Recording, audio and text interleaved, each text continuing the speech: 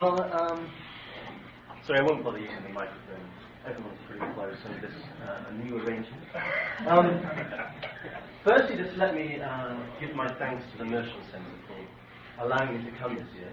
It's been an extremely stimulating and interesting environment in which to work. I'm very grateful for that. Now, a talk entitled Winning and Losing International Crises might be expected to discuss how states use tactics and strategies in winning crises by more effectively gaining material rewards, for example, territorial or economic gains, or diplomatic commitments. However, in international relations, victory can be realized without winning. One side can exploit geography, technology, and diplomacy to defeat an opponent, yet still emerge as the perceived loser, with all of the tribulations that this status involves. This talk will use the case of the 1962 Cuban Missile Crisis to examine the criteria by which victory and defeat in international crises are assessed. I am interested, therefore, in the evaluations of observers, the public, media, certain politicians, and later historians, none of whom are themselves directly involved in making foreign policy decisions. The international relations literature on perception and misperception has focused overwhelmingly on the role of perceptions in the decision-making process, i.e. perception and misperception in international politics. What I'm interested in today are perceptions and misperceptions of international politics, i.e. the views and the beliefs of outsiders. Now, these perceptions matter a great deal, because there are very significant political and security implications contingent upon who it is that people think has won. Firstly, policymakers are especially concerned with perceptions of their success, because they must deal with the international aftermath of crises.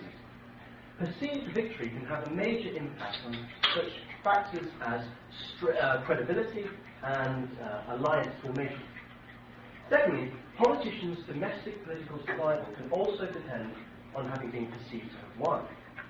Thirdly, for the public and the media, perceptions of victory are also crucial, because these groups exert pressure on policy and ultimately determine the outcome of elections.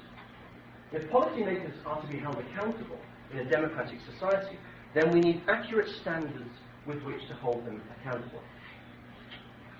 Now, international crises sometimes escalate into wars, but they are often peacefully ended by informal or formal settlements. For example, the 1938 Munich crisis. Such settlements invariably produce judgments about which side has won and which side has lost, or whether the result was a draw. On what basis, however, are these evaluations made? Now, one might consider a rational approach to determining victory and defeat in international crises to be an examination of the outcome of the settlement of the crisis. Firstly, which side made substantive material gains, such as territorial or diplomatic commitments? Secondly, which side achieved their goals in the crisis? We can call such an approach, based on the settlement terms, Framework 1, or scorekeeping.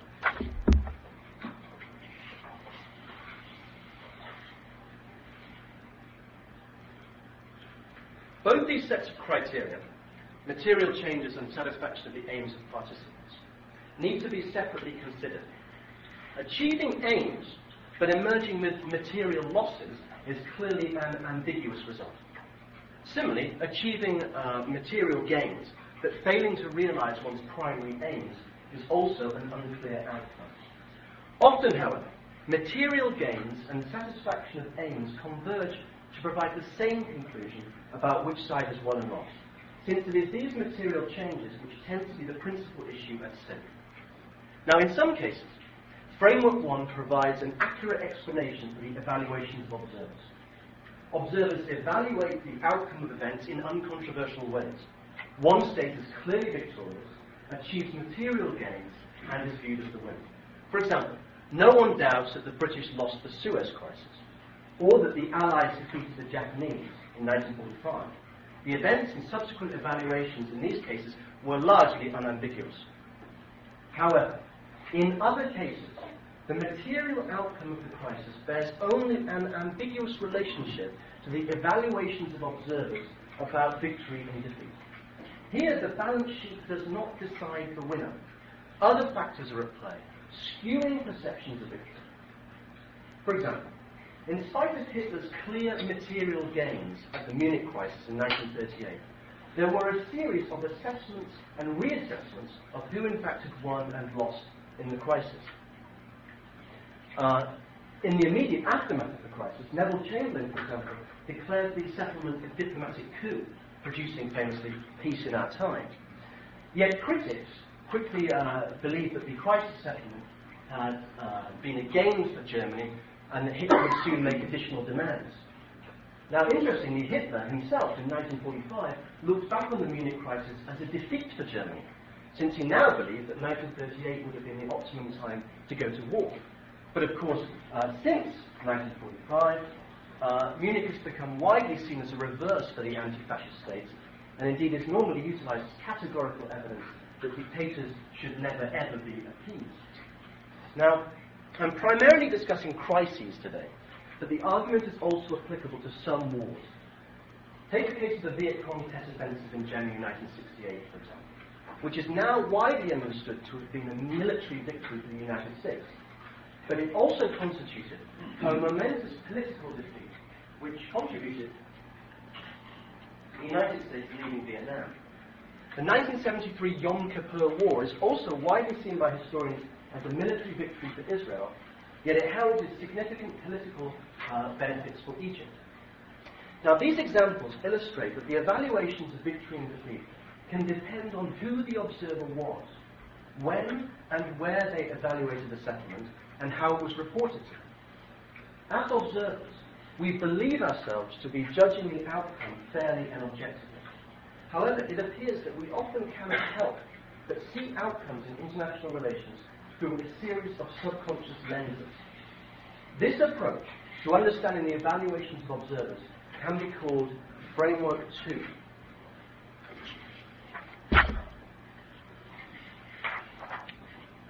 Or match fixing. Now, the three sets of influences follow the formation of perception in chronological order. Prior biases, firstly, exist before the crisis begins and may derive from a variety of sources, of which I mention a few. They represent the lenses through which information about the crisis is received and distorted. Now, what I term the crisis evolution corresponds to the particular day-to-day unfolding of the crisis, the events on the ground, and the way in which these events create framing effects. Finally, perception manipulation represents the deliberate attempts by governments and other groups to influence and shape observers' perceptions of victory and defeat, both during and after the crisis, what we might call spin. Now, on the basis that a good example is worth 1,000 theories, I will elaborate in this section on how the rival frameworks, Framework 1 and 2, can be applied to evaluations of the 1962 Cuban Missile Crisis. Now, I'm sure that everyone here is knowledgeable about the crisis, but briefly. The Soviet missile installations in Cuba were discovered by the United States on the 15th of October, 1962. A week later, Kennedy publicly announced both the discovery of the missiles and the US imposition of a quarantine or blockade on the island. The crisis ended on the 28th, when Khrushchev announced that he had ordered the weapons dismantled and returned to the Soviet Union. Kennedy, in turn, stated that the United States would not invade Cuba. In addition, in secret talks between Robert Kennedy and the Soviet ambassador, the US asserted that American Jupiter missiles in Turkey would be gone within 5 months.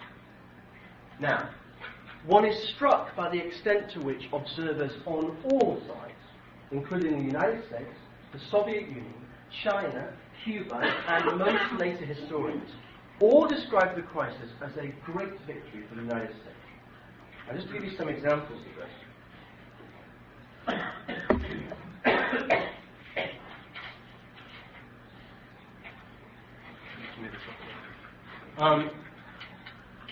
In the United States, for example, Newsweek, Richard Nixon both agreed that Kennedy had won, and to the derived political benefits from this, including his approval rating and the midterm elections. In the United States, it's also generally been seen as a Soviet humiliation, and it was one factor in contributing to Khrushchev's removal 2 years later. In Cuba, Castro also saw it as a defeat and was outraged by the settlement. The Chinese also saw it as a Soviet defeat. They called it a Soviet Munich, said it was adventurism to place missiles in Cuba and capitulationism to withdraw them. And the majority of later historians have also tended to concur with this assessment. I just give a few examples. Arthur Steen, Robert Service, and May and Zellicoe saw it as a humiliating defeat. JFK himself said it was a great victory for the United States. Now, there were a handful of critics of the outcome in '62. From the left wing, for example, came some suggestions that JFK had gambled with mankind's future. And Khrushchev himself, in his memoirs, tried to present the outcome of the Cuban Missile Crisis as a triumph of common sense. Yet, overall, these voices of discontent were largely drowned out in the quickly established consensus that 1962 had witnessed a major American triumph. Now, recently, revisionist historians have suggested that the settlement terms of the crisis were more of a compromise and cannot justify claims of an unalloyed US triumph. Even the revisionist historians argue, however, that Kennedy imposed his will on Khrushchev. Now, the question is, what criteria produced these evaluations of who had won and lost the Cuban Missile Crisis? Can Framework 1 explain the widely held perceptions of victory and defeat in 1962?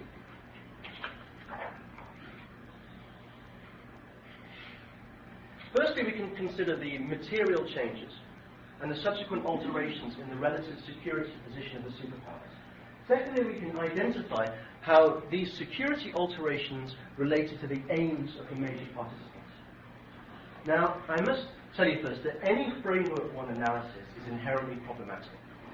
For example, it is very difficult to objectively understand the aims of decision makers based on archival and other sources. These aims can, for example, change during the crisis itself. Now, this fact makes this kind of study more difficult, but it also reinforces the overall argument that subjective perceptions and misperceptions shape evaluations of victory rather than an objective reading of the terms. If it is difficult for a political scientist or a historian to objectively measure the satisfaction of aims, then it must be more difficult for a contemporary. With this in mind, the following suggests that Framework 1 does not support the widespread perceptions of a major US victory, nor of a major Soviet defeat. Changing security positions, or material changes.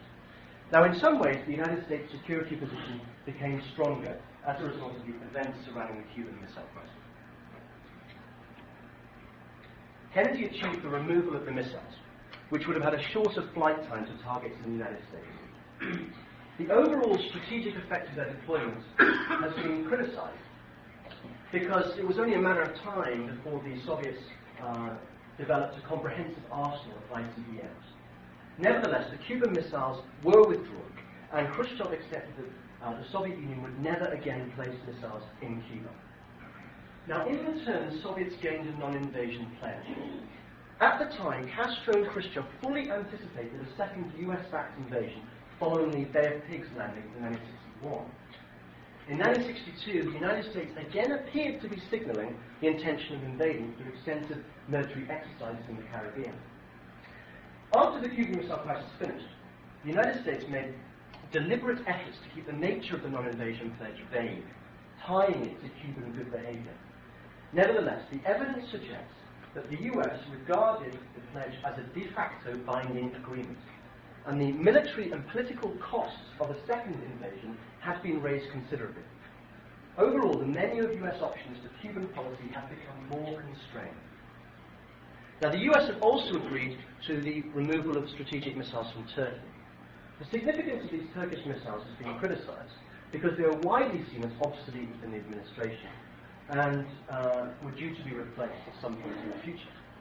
However, the missiles appear far from obsolete in the eyes of the Turks, or indeed in the eyes of the Soviets. Kennedy was well aware that Turkey was extremely averse to losing the missiles, yet they now have to be removed whatever the Turks thought about them. The concern for American credibility with respect to its allies explains why this part of the Cuban settlement remained a secret, known only to a small number within the administration. Now, to illustrate this point about relative security changes, let me offer you a wild counterfactual. Imagine for a moment that in this dawn of the space age, an astronaut goes up to space before the Cuban Missile Crisis begins and returns to Earth after the Cuban Missile Crisis is finished. Now, in his absence, some things have not changed. For example, there are no nuclear missiles in Cuba. Yet some things have changed. The United States, after supporting an invasion of Cuba, planning another invasion, trying to sabotage and undermine the regime, and having never accepted the legitimacy of Castro, had now issued a public non-invasion pledge. If the astronaut was also aware of the American commitment to remove missiles from Turkey, this was add to his surprise. Now, to suggest to the astronaut that in his absence it was the Soviets who had suffered a major defeat would appear baffling. Now, this is not to say that the astronaut's perception of events would be any fairer than that of another observer. It is simply to say that his perception, based solely on the material changes, might well be strikingly different from that of another observer who crucially observed the crisis unfolding. Now, what about the satisfaction of aims? Khrushchev's aims in the Cuban Missile Crisis have been widely disputed, and there appear to have been a multiplicity of motives. Missiles in Cuba would offer a qualified increase in Soviet strategic power. However, the evidence is that Khrushchev was after something more than just missiles in Cuba. Some writers suggest he wanted gains in Berlin. Yet once the crisis broke out, Khrushchev did not raise the stakes for the move in Berlin. In fact, he never mentioned Berlin. Instead, attention was focused on Cuba and, to a lesser extent, on Turkey. In addition, as the crisis escalated, Khrushchev was increasingly fearful that events were getting out of control, and it became one of his aims simply to defuse the crisis.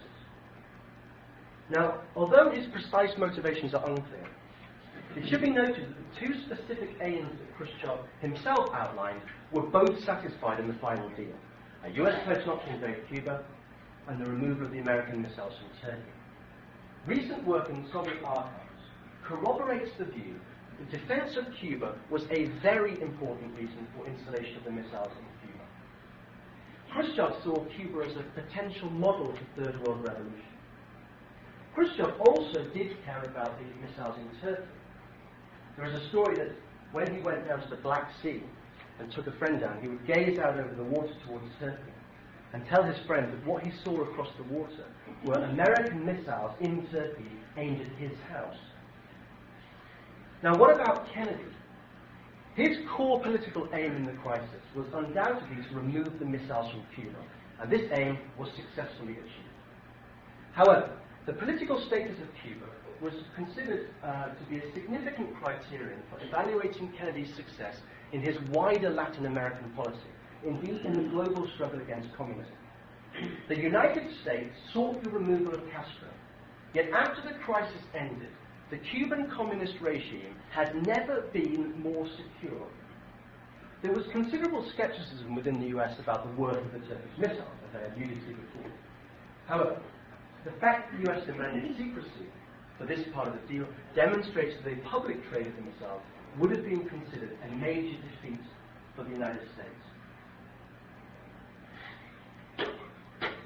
Now, framework 1 analysis is therefore insufficient to explain the perceptions of victory and defeat in the Cuban Missile Crisis, i.e. an American triumph.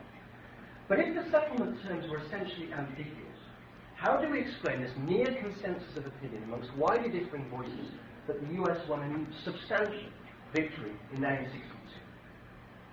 Now, in the following section, I argue that a more convincing answer is offered by a framework 2 analysis, which incorporates the roles of prior biases, crisis evolution, and the deliberate manipulation of opinion. So let me just go through them all. Prior biases. Observers, including the media, politicians, and the public, may have prior biases in perceptions of their leaders or foreign countries, which can lead to systematic prejudice in the interpretation of events. Now, I cannot offer a comprehensive view of the world views of all audiences in 1962, unsurprisingly. But I can suggest some key individual and societal biases which influenced evaluations of victory and defeat. Now, in the case of several important observers during the Cuban Missile Crisis, prior biases appear to have predisposed them towards evaluating events as a Soviet defeat. The Chinese, for example, perceived the Cuban settlement from a viewpoint heavily influenced by the developing Sino-Soviet split, and tended to show particular sensitivity to any evidence that the Soviets were selling out to the capitalist states.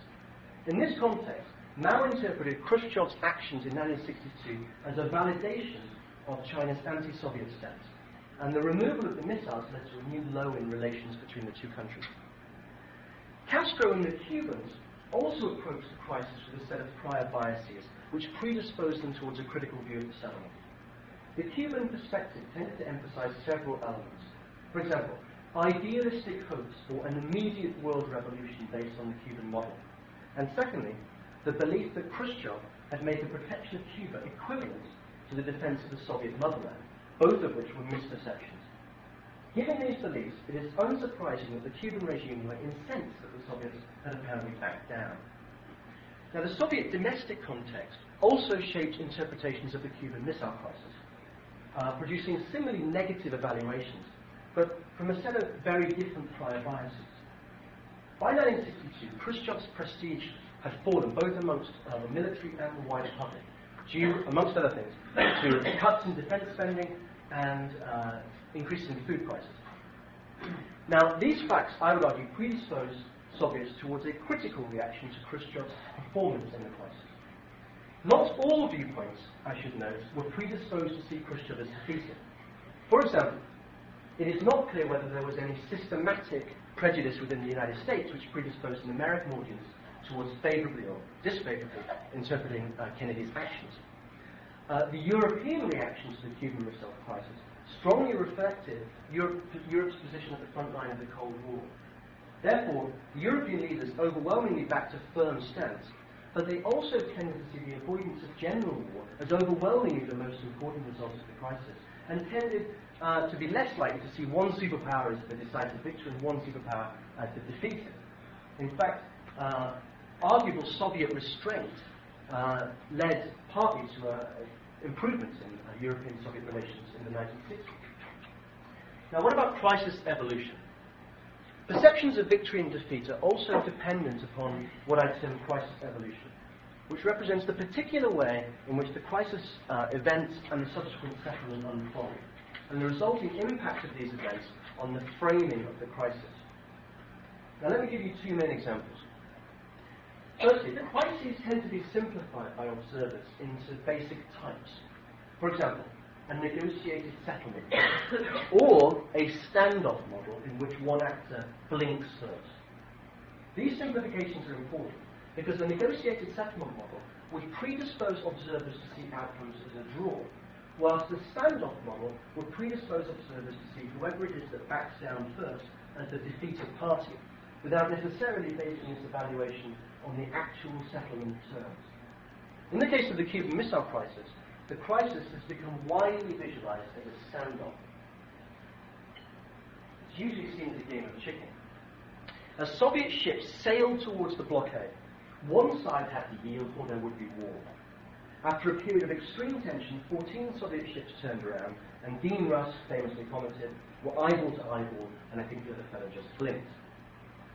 Now, to both government and public, the fact that the Soviet ships had physically turned around appeared categorical evidence that Khrushchev had retreated and, by implication, lost the crisis. A framing effect reinforced when the Soviets later pulled out the missiles. Historians have also tended to frame the crisis in these standoff terms. It arguably became very difficult to divorce this mental picture as the crisis as a standoff, with the Soviets blinking first, from the actual terms of the deal being carefully negotiated behind closed doors in Washington and in Moscow. I would suggest that if the crisis had been settled with the exact same settlement terms, but at a negotiated agreement at an international conference, observers would have been much more likely to emerge from 1962 thinking back on the same events as a negotiated draw rather than as an American triumph. Now, my second example of the effects of crisis evolution concerns the time points used to create a before and after snapshot to see who has gained or who has lost. I.e., to see what changes have occurred, needs to have a before and after comparison. So the question is, what two time positions are you going to use? And those two time positions are not objective, they're subjective, and different time positions can produce very different evaluations. Now, with regard to the Cuban Missile Crisis, the first time point tends to be the Cuba of October 1962, with missile sites already under preparation. When we compare this before shot with an after time point of Cuba without missiles, then one naturally inclines towards seeing a US victory. Why, however, do observers not compare the post-crisis situation with the state of affairs before Khrushchev decided to put missiles in Cuba? This latter comparison would suggest instead that Khrushchev gambled aggressively and won a concession in return for a promise never again to place missiles in Cuba. This analysis, in fact, these alternative time points might have been used if the timing of the discovery of the missiles had been earlier, say on Russian ships sailing across the Atlantic. In this scenario, instead of the removal of the missiles appearing to be a gain, their placement on Cuba is a loss. Therefore, a return to the status quo requires that the ships turn around without America offering any concessions. Now, third, let me talk briefly about perception manipulation. In addition to prior biases and crisis evolution, certain actors, including politicians and the media, can consciously manipulate perceptions of victory and defeat by shaping the information available in the public realm, either by managing known facts or by keeping certain facts secret. For example, the secret tapes of the ex-com meetings, the committee on the American side which decided the US response, revealed that during the crisis itself, Kennedy was comparatively dovish and cautious. However, Kennedy and his political associates assiduously nurtured the image of a cool but tough president under pressure, strong but gracious, and downplayed the president's dovishness. This was achieved in part by labelling Adlai Stevenson as the appeaser within the administration. For example, Kennedy was asked to correct any errors in a journalist's article on the crisis, with the article claiming that Adlai Stevenson had sought to appease the Soviets, that he wanted a Munich involving a deal over Turkish missiles, which obviously the president had rejected. Kennedy decided to leave this particular statement untouched. Now, during the crisis, Kennedy also successfully framed the issue as being solely a matter of the status of the Soviet missiles, and almost entirely avoided the issue of Castro's survival, whose removal, remember, had previously so preoccupied the administration. The importance of the non-invasion pledge was minimized by describing it as a mere gesture to allow Khrushchev to save face. Framed in this way as a mere gesture, Kennedy was able to make the pledge politically acceptable, when in a different political context it could easily have been branded appeasement. It should be noted that during the crisis, there was a general acceptance by the American media of everything the administration said at face value. Now, one very clear example of perception manipulation was the secrecy attached to the Turkish missile part of the settlement. Khrushchev stuck to his promise not to reveal the deal, despite its obvious propaganda mode. McGeorge Bundy later admitted, quote, "We misled our colleagues, our countrymen, our successors and our allies in order to protect Western security." Overall then, Kennedy chose to have the American people believe he had won a man-to-man showdown with the Soviet Kremlin. Now, conclusions and implications. In this paper we examine two frameworks which explain how observers reach evaluations of victory and defeat in international crises. Framework 2 was more effective in explaining the almost unanimous perception of US victory in 1962. The reality of the settlement was ambiguous. For example, both leaders would apparently have been willing to offer more if pressed. These perceptions of victory mattered enormously. Despite the ambiguous settlement, Kennedy in the United States emerged with enhanced prestige. In contrast, the Soviet split with China was exacerbated, and Khrushchev was soon removed from office. Now, from this new perspective, we can see that when the crisis began, the cards were already stacked against Khrushchev.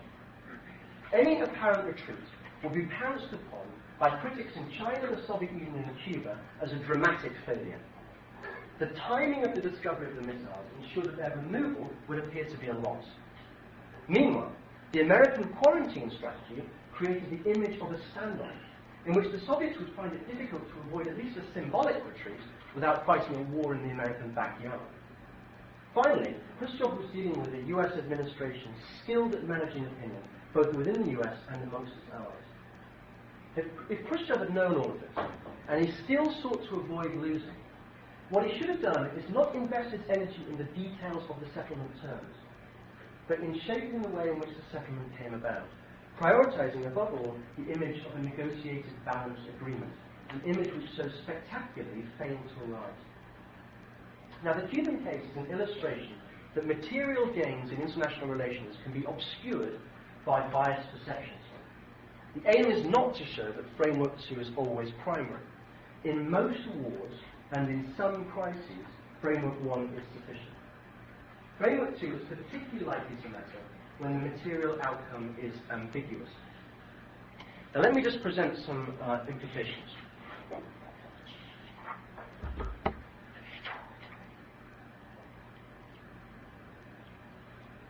Policy tools. The ability to manipulate opinion suggests a capacity to ameliorate military defeat and exaggerate military victory.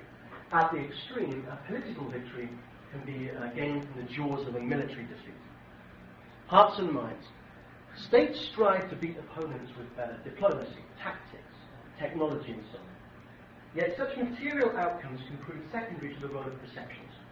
Therefore, shaping perceptions could be the most important battle. The self-fulfilling prophecy. Evaluations of victory alter international relations such that the misperceived reality becomes the reality. For example, when perceptions of a Soviet defeat in the Cuban Missile Crisis exacerbated the Sino-Soviet split, then this defeat became very real for Moscow. The lessons of history. Perceptions crucially shape the recalled history of crises, which in turn can have potent effects in influencing subsequent foreign policy. Perceiving the United States as having triumphed in the Cuban Missile Crisis can lead to the conclusion that nuclear crises are inherently manageable or winnable, which is a very dangerous assumption. The cementing of perception. Interestingly, one particular view of who had won and lost tends to become solidified over the long term, suggesting that ambiguous elements are interpreted as corroborating evidence. Now, interaction effects, which I'm going to touch on extremely briefly, though I could talk about this for a long time. But there are complex interactions between the two frameworks and also between the three elements of Framework 2. Let me just give you one example. Spin, or deliberate manipulation, a Framework 2 factor, affects perceptions of the satisfaction of actors' aims, a Framework 1 factor, more than it does material changes, the other Framework 1 factor. And the reason is that actors' aims are inherently subjective and therefore more manipulable than material changes, which can be clear-cut. Now, let me just touch finally on the applicability of these frameworks to probably the two biggest issues in international security at the moment, North Korea and the war on terror. Now, the North Korean case, I would argue, represents a fascinating comparison with the Cuban Missile Crisis, since in both cases, the United States is offering concessions for the removal of a nuclear threat. When Bill Clinton offered concessions in 1994, this was labelled by Republican critics as the United States giving in to blackmail. So what this suggests is that offering concessions for the removal of a nuclear threat is a strategy which can be interpreted in many different ways. Adlai Stevenson in 1962 was labelled an appeaser. Bill Clinton in 1994 was seen as giving in to blackmail, whilst Kennedy in 1962 is seen as a strong and gracious statesman. Now, George Bush is about to offer concessions, I would predict, or at least is moving in that direction. But he seems to be aware of the importance of perceptions of victory, since he's going out of his way to shape how these concessions are presented, using two strategies. The first is one that John F. Kennedy liked to use, whereby America offers a real concession combined with an extremely hardline position on another issue. So what Bush is saying is, you can have security guarantees, which is a genuine concession, but there is no chance of a non-aggression treaty. The second strategy is that George Bush is presenting whatever deal is reached in a multilateral framework. This presents the concessions as being the will of America's regional partners and obviously dilutes responsibility. Now, the second example I want to give is the war on terror. Now, the war on terror is an extremely ambiguous case for understanding victory and defeat, since it is unlike either a traditional war or a traditional crisis. And to me, it doesn't seem clear how observers will reach evaluations of America's relative success, how well it's doing, its victory and defeat in the war on terror.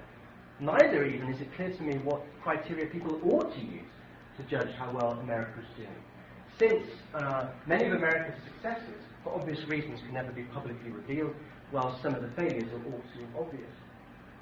So let me just leave this talk with a quote from Donald Rumsfeld in his not-so-secret October 16th private memo.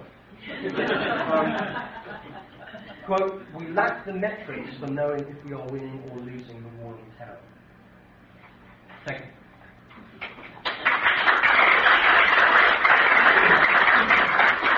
Floor is open, and I'll let Dominic answer. Would you go through the American concessions a little bit more?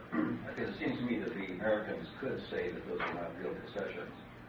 The missiles, they want to get out anyway. There's several years of people saying these are not only dangerous, they're stupid, they can start a war, they're first strike weapons. And so what they gained in some respects was sort of impetus to do that. The non-invasion pledge, that's what they pigs, Kennedy was not in any mood to try anything like that again. And anyway, it doesn't hold because it required that the United Nations be sent inspectors to Cuba, which Castro and Castro was used for doing. So Russ officially said that it doesn't hold. But that, of course, they make it. And the point is, though, that they have no intention. They had intention of getting rid of the missiles in Cuba anyway, and this actually was good to get them out because they're stupid. And the non-invasion pledge was irrelevant because they weren't planning on putting the date anyway. Okay, let me take both those issues separately. Firstly, the non-invasion pledge. I think this was significant. The first issue is whether they were planning to invade. Now, this is a complicated question because Kennedy himself was very cautious about an invasion, although some of his other figures in the administration were more open to this. Now, the way I would frame that question is this. Before the crisis, there was some possibility of the Americans invading, and I'll outline some scenarios in a second. After the crisis, there was almost no possibility of the Americans invading. Now, it's unlikely that without the Cuban Missile Crisis, the United States would have suddenly launched a massive invasion of Cuba. The issue concerns ambiguous situations. What if one of Operation Mongoose's assassination attempts on Castro had succeeded? Or what if there was a guerrilla uprising in Cuba, or some other evidence of internal conflict? In these ambiguous situations, the United States, before the Cuban Missile Crisis, might well have intervened, but the chances of America intervening in similar situations after the crisis declined. And although it's true to say that there was an issue over UN inspections, in 1963, Robert Kennedy repeated to the Soviets that the Cuban Missile Crisis settlement still held, including the pledge not to invade Cuba. Now, on the issue of the Jupiter missile, they had actually only just been placed in Turkey.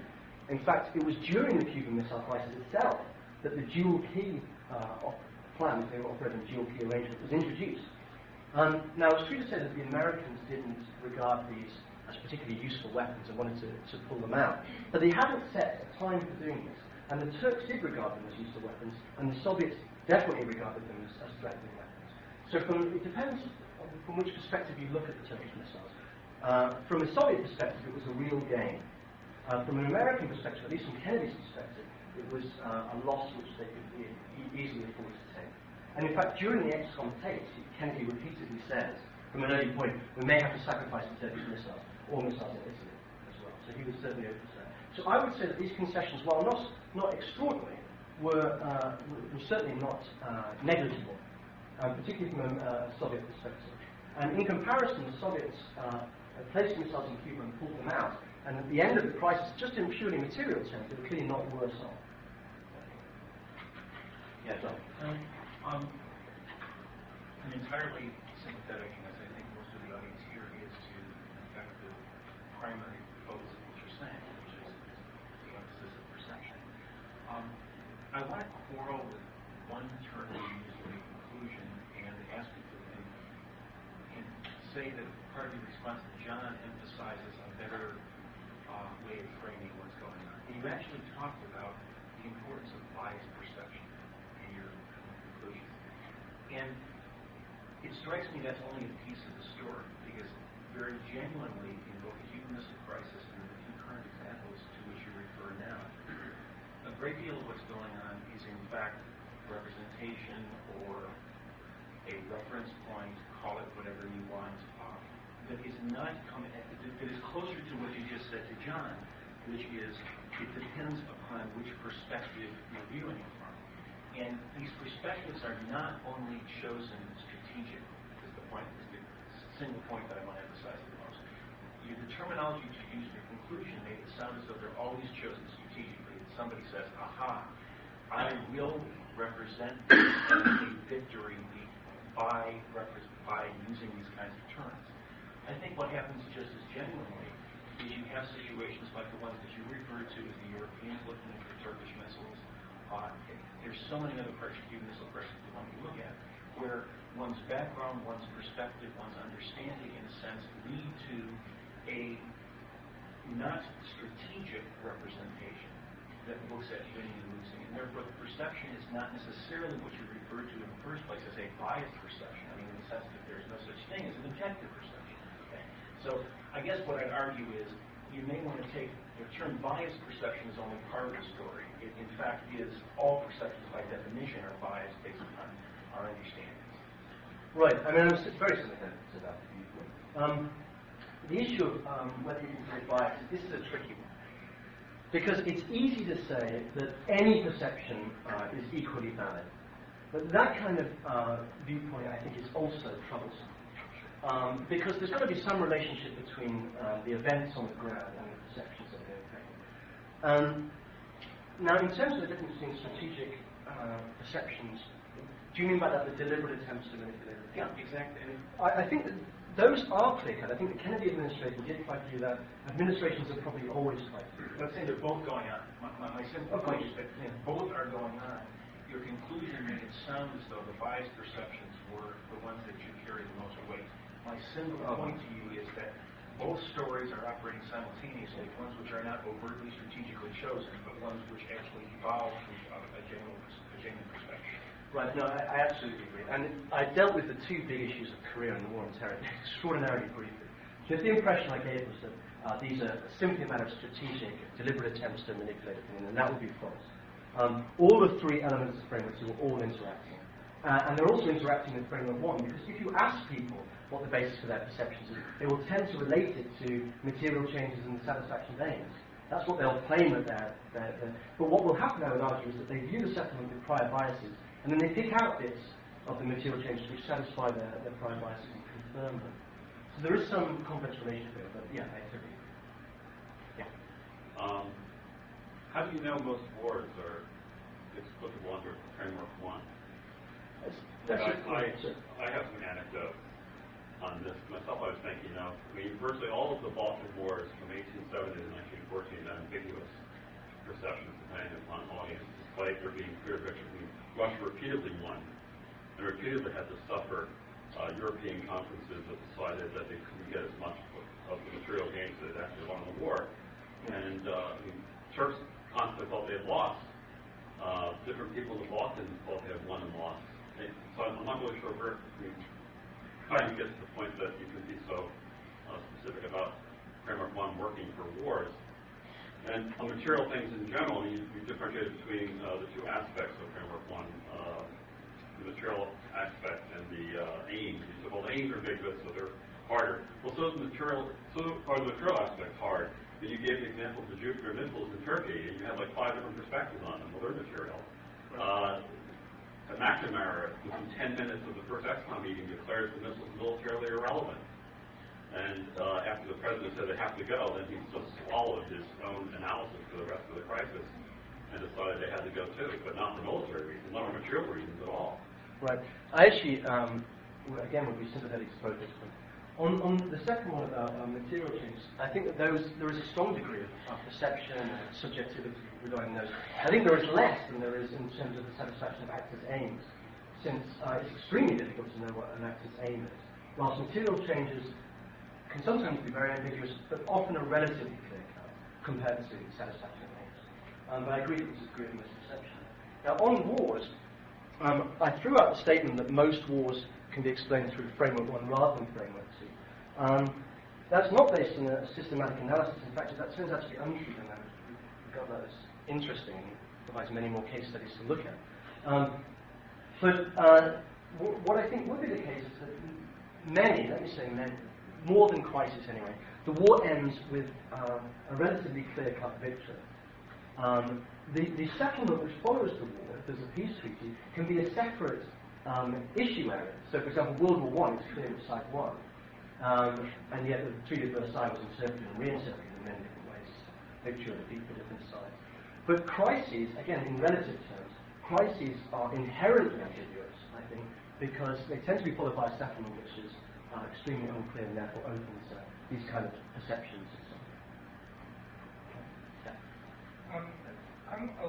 It's a little unclear to me exactly what is doing the perceiving in this model of crisis. At some points, you talk about the influence of domestic audiences on what is going on. For instance, in the Kennedy situation, the consumption of the domestic American audience. Sometimes you're talking about China, United States, country-level actors doing perceiving.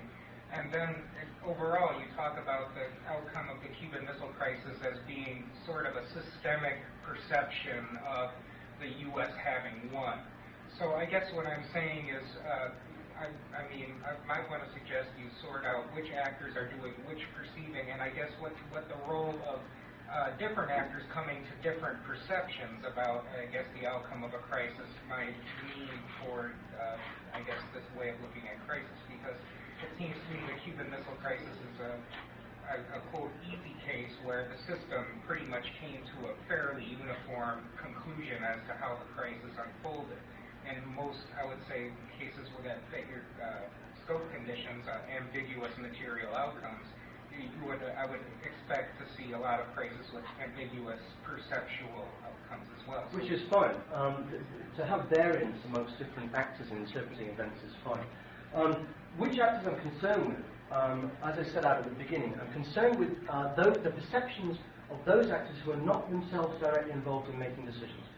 And the categories I would say were public opinion, the media, certain politicians, by which I mean opposition politicians, but also international audiences, say the Chinese, because they're not involved.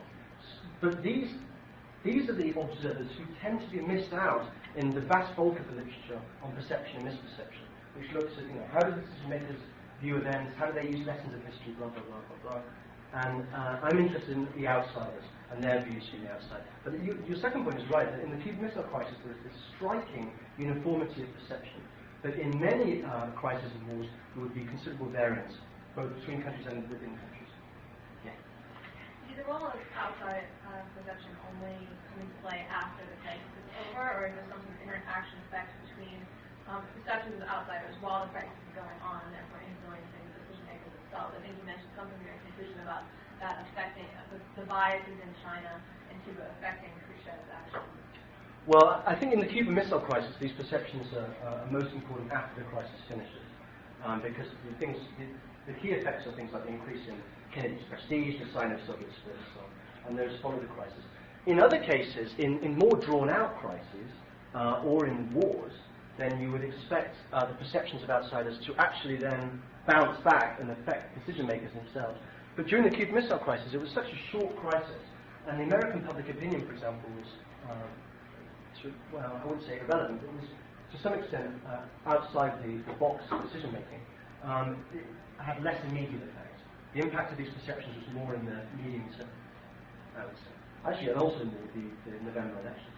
Yeah. When you were talking about spin and fact manipulation, I recall the example that I find fascinating, because I don't think there was any fact manipulation, but in the teeth of the facts, without manipulating the facts at all, the Clinton administration was able to spin Kosovo as a victory. General Wesley Clark goes around now and constantly says, our victory in Kosovo is so unlike Iraq. Whereas, if you look at any of the administration's war aims, if you look at the aftermath of Kosovo, if you look at, any objective indicators, there's no victory in Kosovo. There wasn't at the time that we were doing our 70 days of bombing, and it's an abject failure until today. But Albright, in particular, and Clark, simply assert, without manipulating the facts, they never say, oh, we had different war aims. We really intended to get we really intended to wait a year until Milosevic was out, or we really intended to have UN troops there, NATO troops there for years on end. They don't have they don't manipulate the facts. They simply say, we won in Kosovo. Mm. And I find it fascinating, and I just think it might be a nice additional, certainly another Balkan War that's worth studying. I think that's as other Balkan Wars, but just when you're talking about spin. And nobody ever wins. And nobody ever wins. And what were the material gains? That's a great war game. The KLA are bitterly unhappy that they don't have their own country. They're still busy killing Serbs. I mean, I would guess the majority of the American public, for example, don't really know what criteria to use to apply to but they think we won in Kosovo. Because Milosevic was there. Right. That's the frame that they're using. Even though it didn't, we didn't get him out. Right. I think that's a great example of how there's a gap between what the facts, the complex reality of the case, and the rather simple framework that people are using to interpret it. But in talking about how administrations or decision makers spin their victories, right. I think it's an amazing example that you don't have to go as far as you did to suggest, the Bush administration is now famous for manipulating facts, right. as you suggested, but you don't even have to go so far. Publics are easily brought into the perception that a decision maker or leader wants to bring. Well, in this Kosovo example, actually, so many parties have an interest in claiming victory today. So, like, Russians claim it's a victory for them because they mediated the war to a peaceful conclusion, and they have peacekeepers cooperating with NATO.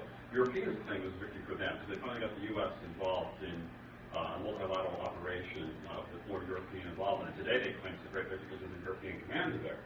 And of course, the Serbian opposition now claims that it's a victory for them because they got rid of Milosevic. So the aftermath becomes like fodder for people to make competing and non-rebuttable claims, right? Because no one's talking to each other. I mean, the Russians and Americans are arguing over whether or not it's a victory. They're willing to accept that, oh, yeah, fine. You call it a victory for yourself, I'll call it a victory for myself. Saddam Hussein probably still thinks he won in 1991. Right.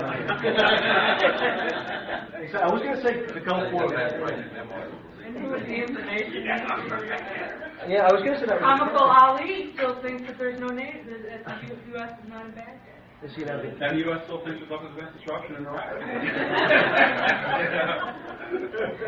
Yeah, that war, the Iraq war, I was going to use as a clear-cut example of victory until I remembered the Saddam Hussein perception. Perception within Iraq, at least certain elements, rather different. Any more questions? Yeah. I'm wondering what Khrushchev did to try and manipulate the perception of the situation. It seems like it would be in his interest to try and make people think that he's won, and based on your evidence that he has some tools to work with to make that seem possible. So what accounts for his failure to make an argument that he won the crisis? That's a good question. Clearly, Khrushchev's public relations machine was working less effectively than Kennedy's. But Khrushchev was operating under one important constraint, which is that he had agreed not to mention the Turkish missiles part of the deal. And most people think that he did this, and this was purely of benefit to Kennedy to keep it secret. Okay. But actually, the keeping the duties of the Turkish missile part of the deal secret was also of benefit to Khrushchev in his relations with Castro. Because what Castro really hated the idea of is that Cuba was a pawn in the superpower game, which was going to be traded away for gains in Turkey. And when Castro found out about the Turkish missile deal in 1963, he was in fact incredibly annoyed and angry with Khrushchev. So operating with that constraint, he couldn't mention the Turkish missile part of the deal, which was one of his strongest cards to play in terms of shaping victory. He did try. I mean, if you read his memoirs and you see his speeches, he's there saying, he alternates between it was an ambiguous draw, a victory for common sense and peace, but we made real gains with the non-invasion pledge, and we saved the revolution, etc. But I would argue that when he said that, he was making arguments on ground which was not fertile for those kind of arguments because of the kind of biases and the framing of the crisis and the way it was seen as him standing down and so on. But he did make some attempts, yeah. I'd like to go back to the importance of winning and being seen as winning. I was really struck by the contrast between your description of the standoff frame and the negotiated settlement. With the negotiated settlement being perceived as a draw, and it makes me wonder if this leads then, do you think, to political pressures to take the more dramatic step, either in a standoff frame or some other form of preemptive action, invasion, to be seen. I guess I'm trying to get at, why is it so important to be seen as a victor as opposed to coming out of a negotiated settlement as something that both sides can claim an element of victory from? You mean win-win? Yeah. Trying to avoid that stereotype. Right. Well, I think the most important thing is not being seen to lose. A draw might be acceptable, but being seen to lose is probably going to lead to the immediate end of your political career, or the sooner there. Now, the issue about negotiated settlements versus the standoff model is interesting, and there was some awareness by the Americans during the crisis of the two routes and where they would lead. And within the ExCom, there was considerable concern about what would happen if they did go to an international conference and sat down with Khrushchev and started bargaining away, and that they tended to see this as disastrous, both in terms of the concessions they would have to make, but also the way in which domestic opinion would see that kind of settlement. Now, the problem is, once the Russians had put missiles in, then any international conference, I think, would have been labeled by Republicans as appeasement. That was the difficulty that they had. And I would argue that Khrushchev would have got much more out of the Cuban Missile Crisis if he'd managed to go to a conference than haggling over Turkish missiles. So in this case, the negotiation wouldn't really have been a draw, would have been win-lose the other direction? Well, I don't know what would have happened and what concessions, but I would suggest that even if the US managed to get the same deal, that the negotiated settlement would still have shifted the frame of perception. Seeing two politicians walk out of a hotel in Geneva and stand there side by side and announce a deal gives you the immediate impression that what you're witnessing is a negotiated draw. But seeing Khrushchev's ships turn around and the missiles leave, that's a framing effect which is very difficult to remove when you're kind of trying to assess what has really changed in the crisis. Right, I think we're done. In terms of your applying your two clusters of ideas to wars and non-wars, but in the case of crises like this, essentially there's no cost. You can win, I mean the cost is negligible, basically 10 person died, for example, and probably any money. But in the case of a war, you could win a war and it would still be too costly to victory, for example. And you don't really have the cost of the, so it may not, what you're doing is you apply basically costless things like crises that resolve successfully, but not necessarily the war. So it would be possible to have a scenario in which one side, despite winning political victory, would have suffered such tangible material losses that overshadowed even the considered victory. Yeah, that is a possible scenario, which we'd have to take account of when we're looking at evaluations of the event. Yeah, no, I agree with that. Yeah. Much of your emphasis was on prior belief, even bias, as you said. And my mind and brain was more motivated desire to see victory. And it would shift. You know, I can remember Americans anxious to get out of Vietnam and ready to declare victory and leave to hell with it. And, you know, I can imagine others saying, geez, you know, I don't really care, I just want to avoid war. Now that we've avoided war, I'm sort of, well, that's good enough in settlement. And, you know, at a certain, and of course that can change over time, you know, deciding you have enough of this and bring a clarification. But it's motivated, it's a desire to see it as good enough and call it quits. Right. I was struck by cases like the Palestinians, where you don't get to that position. You know, a draw is still not good enough for many of them. So, but if it's just motivated, I'm not sure it's so cognitive as much as it's rooted in something else. Well, I would still say that represents a lens. I mean, if that is still a belief which the actor has, and when they look at the settlement, they're going to interpret the material changes and the satisfaction of aims through that lens, and that's going to shape the way that they see it. It's true that that's a different type of belief than some of the ones I mentioned, but it would still nevertheless work as a lens, which is really what I'm looking at. Clearly, I'm bunching a whole load of things together in this framework. I mean, prior biases, there's all kinds of different biases you can have in lots of different ways, but it's an attempt to try to sort it all out. Yeah. I think the discussion of Kosovo suggested we're down to the win-win-win-win outcome, even though nobody won. Anyway, and what Rick was saying is that it certainly seems that in most cases this is going to be contested. There isn't going to be highly universally shared conception because of all the reasons you're talking about.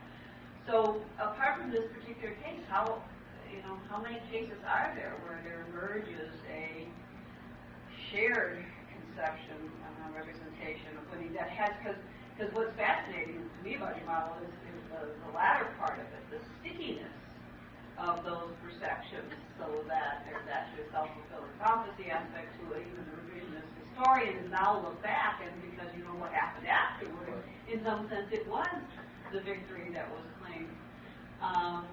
So how often does that happen, or is it mostly a contested? I mean, I guess mostly it's some degree in which it's contested. The test example and the Yom Kippur example would also fall into categories I think is broader. But to me, the relative variance in views of victory doesn't really affect the argument. Because I'm interested in explaining the views of observers. Now, if all the observers believe the same thing, and that's quite helpful because it's a nice neat case that you can look at. But if there were four different views, then you could still go through and look at the relative role of these frameworks in the different views. And what you find is different prior biases and so on, which shape evaluations in different directions. So to answer your question, probably the majority of cases which show substantial variance in view, but I don't have any systematic evidence about that. So well past 1 o'clock. I want to thank Dominic. I'm going to be here the rest of the year, so I invite all of you to see him. But the quarter's not done. I want to make two quick announcements.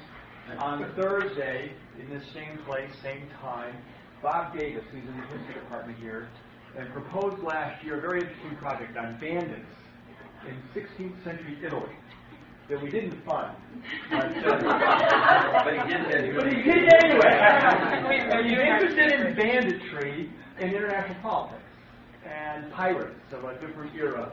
And he and I have been talking. He'd like to maybe get involved next year. So he's going to come on Thursday and give his thoughts on his 16th century Italian pirates and bandits and their role in international politics and disrupting the state system of the area back then.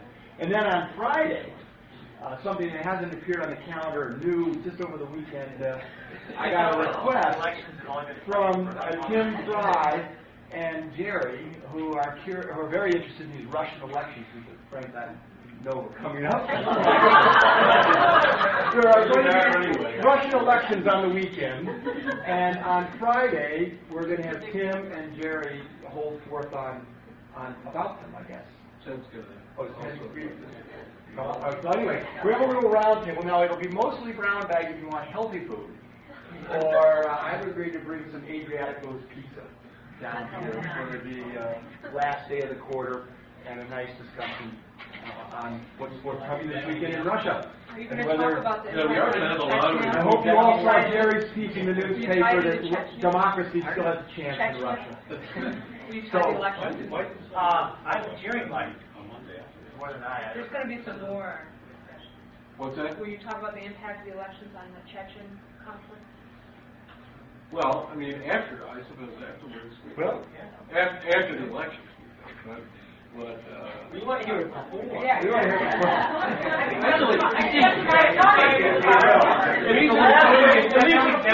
It's the last day of the quarter, so if you've got time on Friday, we're doing this in advance, or why don't you ask the questions? Manipulate the facts. I don't care.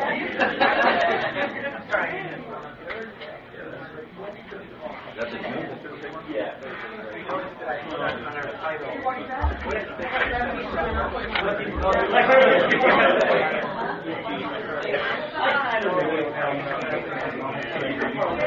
Dominic, thank you.